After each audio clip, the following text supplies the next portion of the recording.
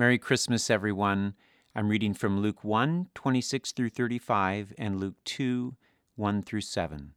In the 6th month, the angel Gabriel was sent from God to a city of Galilee named Nazareth, to a virgin betrothed to a man whose name was Joseph, of the house of David, and the virgin's name was Mary.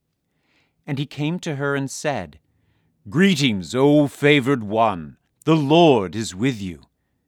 But she was greatly troubled at the saying, and tried to discern what sort of greeting this might be. And the angel said to her, "Do not be afraid, Mary, for you have found favor with God. And behold, you will conceive in your womb and bear a son, and you shall call his name Jesus. He will be great, and will be called the Son of the Most High.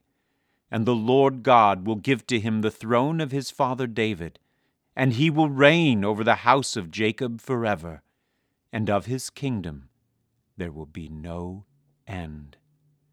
And Mary said to the angel, "How will this be, since I am a virgin?"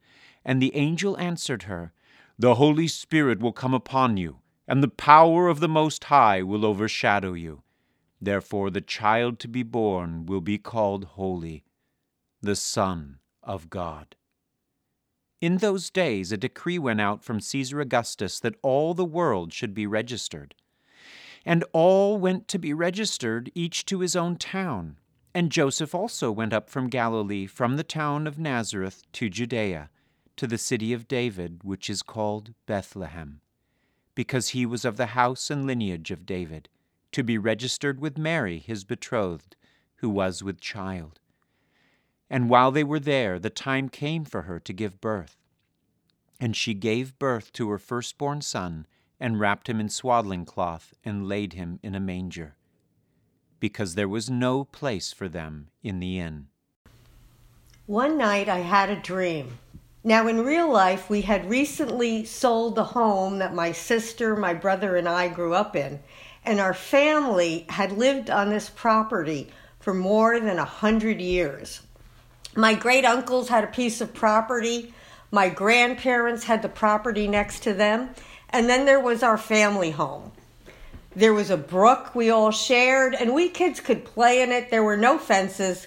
We had several acres of land to run on. But over time, each property was sold, until finally our family home was the last to go. Shortly after the house sold, I had the dream. I found myself on the family property, but now there were lines dividing up each lot. I was on my great uncle's former property, but I realized that I wasn't supposed to be there. So I jumped to the next lot that had belonged to my grandparents. But there were more lines running through that, and I knew I wasn't supposed to be there either. Everywhere I walked, I was trespassing. I wanted to go to the property where I grew up, but even in the dream, I remembered that the house had been sold. And so I said to myself, I can't go there.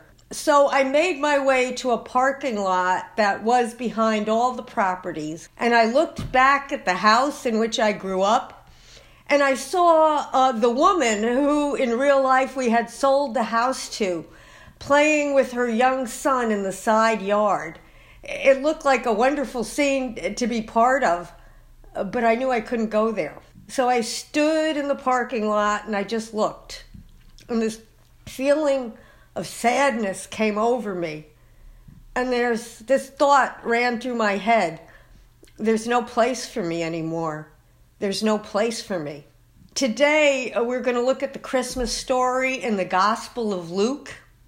And in the Gospel of Luke, we're told about someone who from his very birth experienced what it meant to have no place. The child would grow into manhood, and he would say this about himself: "Foxes have holes, birds of the air have nests, but the Son of Man has nowhere to lay his head." And even in death, as at his birth, he would again be wrapped in cloths and laid in a borrowed grave.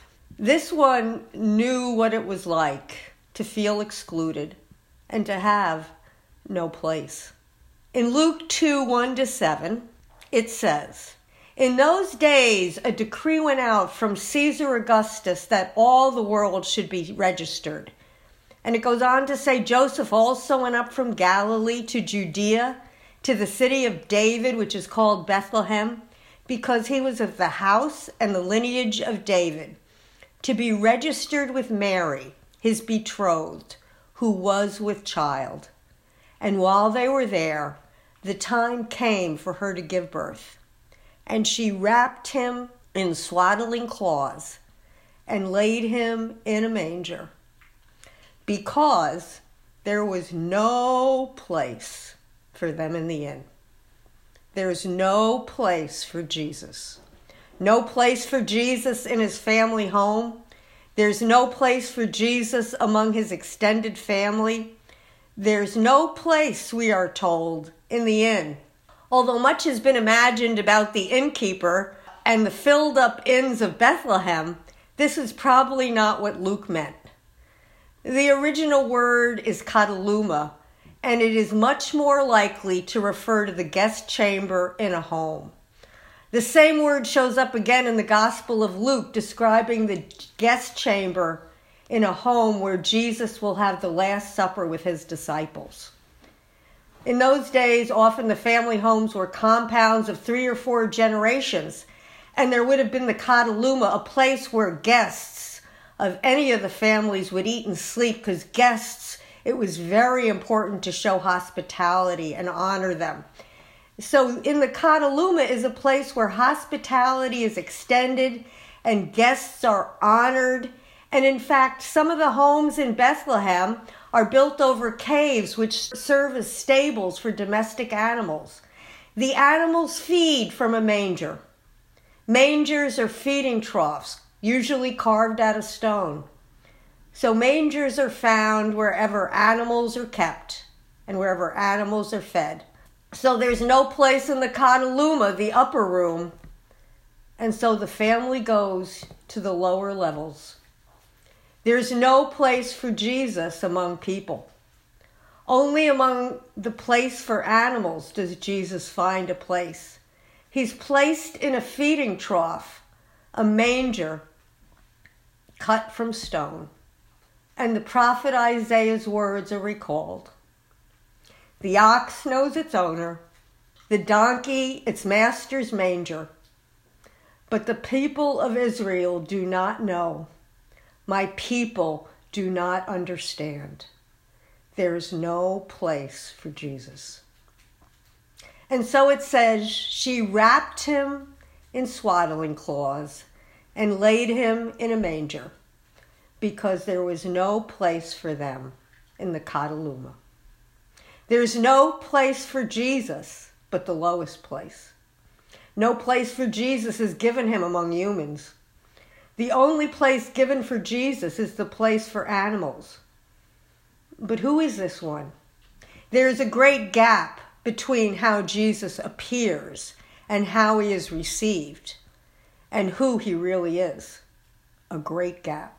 Now, there have been times in my life when there's been a gap between who God made me and what he called me and enabled me to do and how people perceive me. God has sent me to many places to speak for him, but I just don't look like what people expect. I just don't look like someone who would be sent to speak for the Lord. One time, someone arrived early at a women's event where I was speaking, and she said to me, "Have you heard today's speaker? I sure hope she's good." I said, "Me too." Now, one time I was speaking at a week-long Nazarene family camp in Canada. The Canadian district superintendent was looking for a female preacher to show the churches on his district that women could and should be preaching. My district superintendent in the Metro New York area had recommended me to him. So there would be over 1,000 people at each of the evening sessions. I was kind of the Jackie Robinson for women of the Nazarene Canadian district. And so halfway through the week, one of the leaders told me his reaction when he met my husband and me at the airport. He saw, he told me, my 6'3" husband looking every bit as he expected. He got off the plane looking tall and impressive. This is what they were looking for. And so he looked around for his equally tall and equally impressive wife. He said he kept looking for this female preacher who would knock down barriers and establish the foundation for women to be allowed to preach. But he didn't see me. Now, interestingly, I was standing right there, but he didn't see me. I was standing just a little bit to the left of Jim, but as many of you know, I only come up to just a little above Jim's waist. And so I think at that moment, if you could have read the Nazarene leader's thoughts when he realized I was their barrier-breaking speaker, you would have seen these words. Uh-oh. Well, there was a gap between how I was perceived and what God had enabled me to do, but that is minute compared to the gap between how Jesus appeared and who Jesus is. Infinitesimal. Who is this one who finds no place but a low place? Luke 1:31-33 says, "And you shall call his name Jesus. He will be great and will be called the Son of the Most High. And the Lord God will give to him the throne of his father David. And he will reign over the house of Jacob forever. And of his kingdom there will be no end." And Luke 2:35 reads, "And the angel said to Mary, the Holy Spirit will come upon you, and the power of the Most High will overshadow you. Therefore, the child to be born will be called Holy, the Son of God." Who is this one who finds no place but the lowest place? This one is the King who will reign forever. This one is holy. He's other, not like anyone we have ever known or seen. This one is great. This one is the Son of the Most High. The Most High, a translation of the Hebrew El Elyon, the Hebrew name of God that speaks of God's exaltedness and overwhelming majesty. The most exalted one. This is who Jesus is. This one is the highest. This one is the Lord.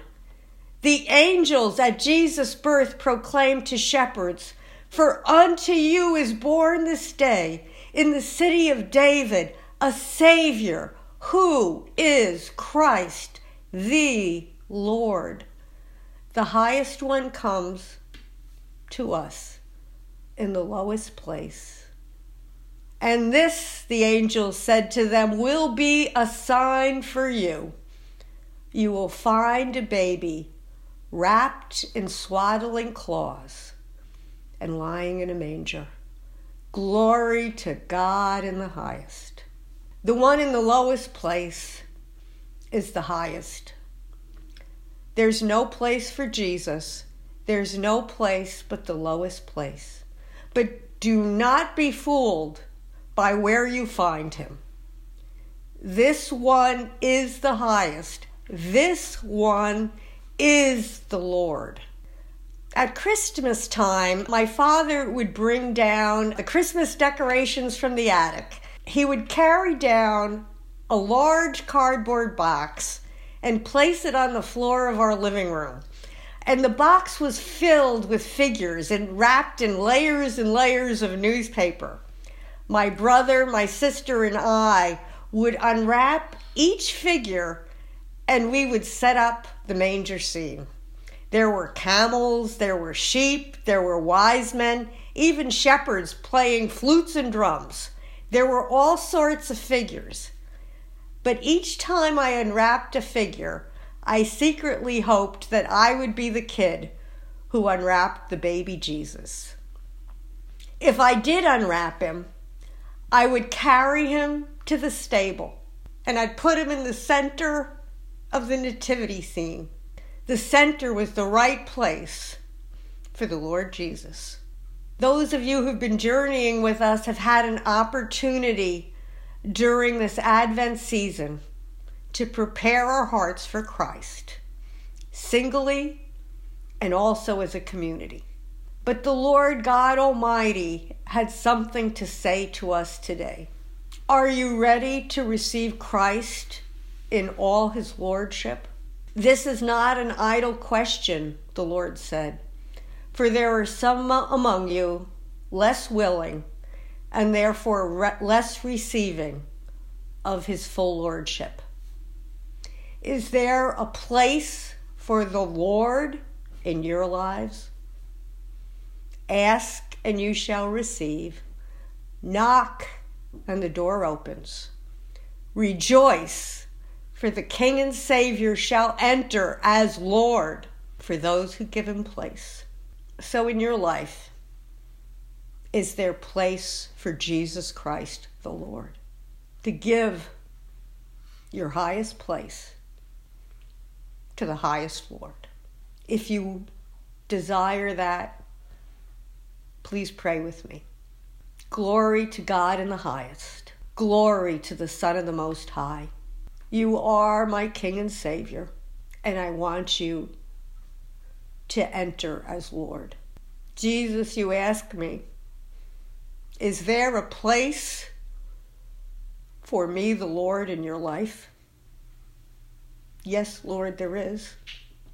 Be Lord over my body. Be Lord over my emotions. Be Lord over my anxieties and problems. Be Lord over every bit of me and every bit of my life. No problem too small, no gifting too great. Be Lord of it all. Enter and take the highest place. Jesus Christ, my Lord. Amen. Rejoice, for the King and Savior has entered as Lord for those who gave him place. If you were moved by today's message, that was the Holy Spirit wooing you to himself. God created the entire universe so that he could be in relationship with us, so that he could be in relationship with you. His Son came to the earth. Though he was completely without sin, he died the death of a sinner, took all of our sins upon himself, and was resurrected so that we could have eternal life. All we need to do is accept what he did for us. You can find out more at westchesterchapel.org/salvation. But why not pray with me right now? Lord Jesus, thank you for suffering and dying for me.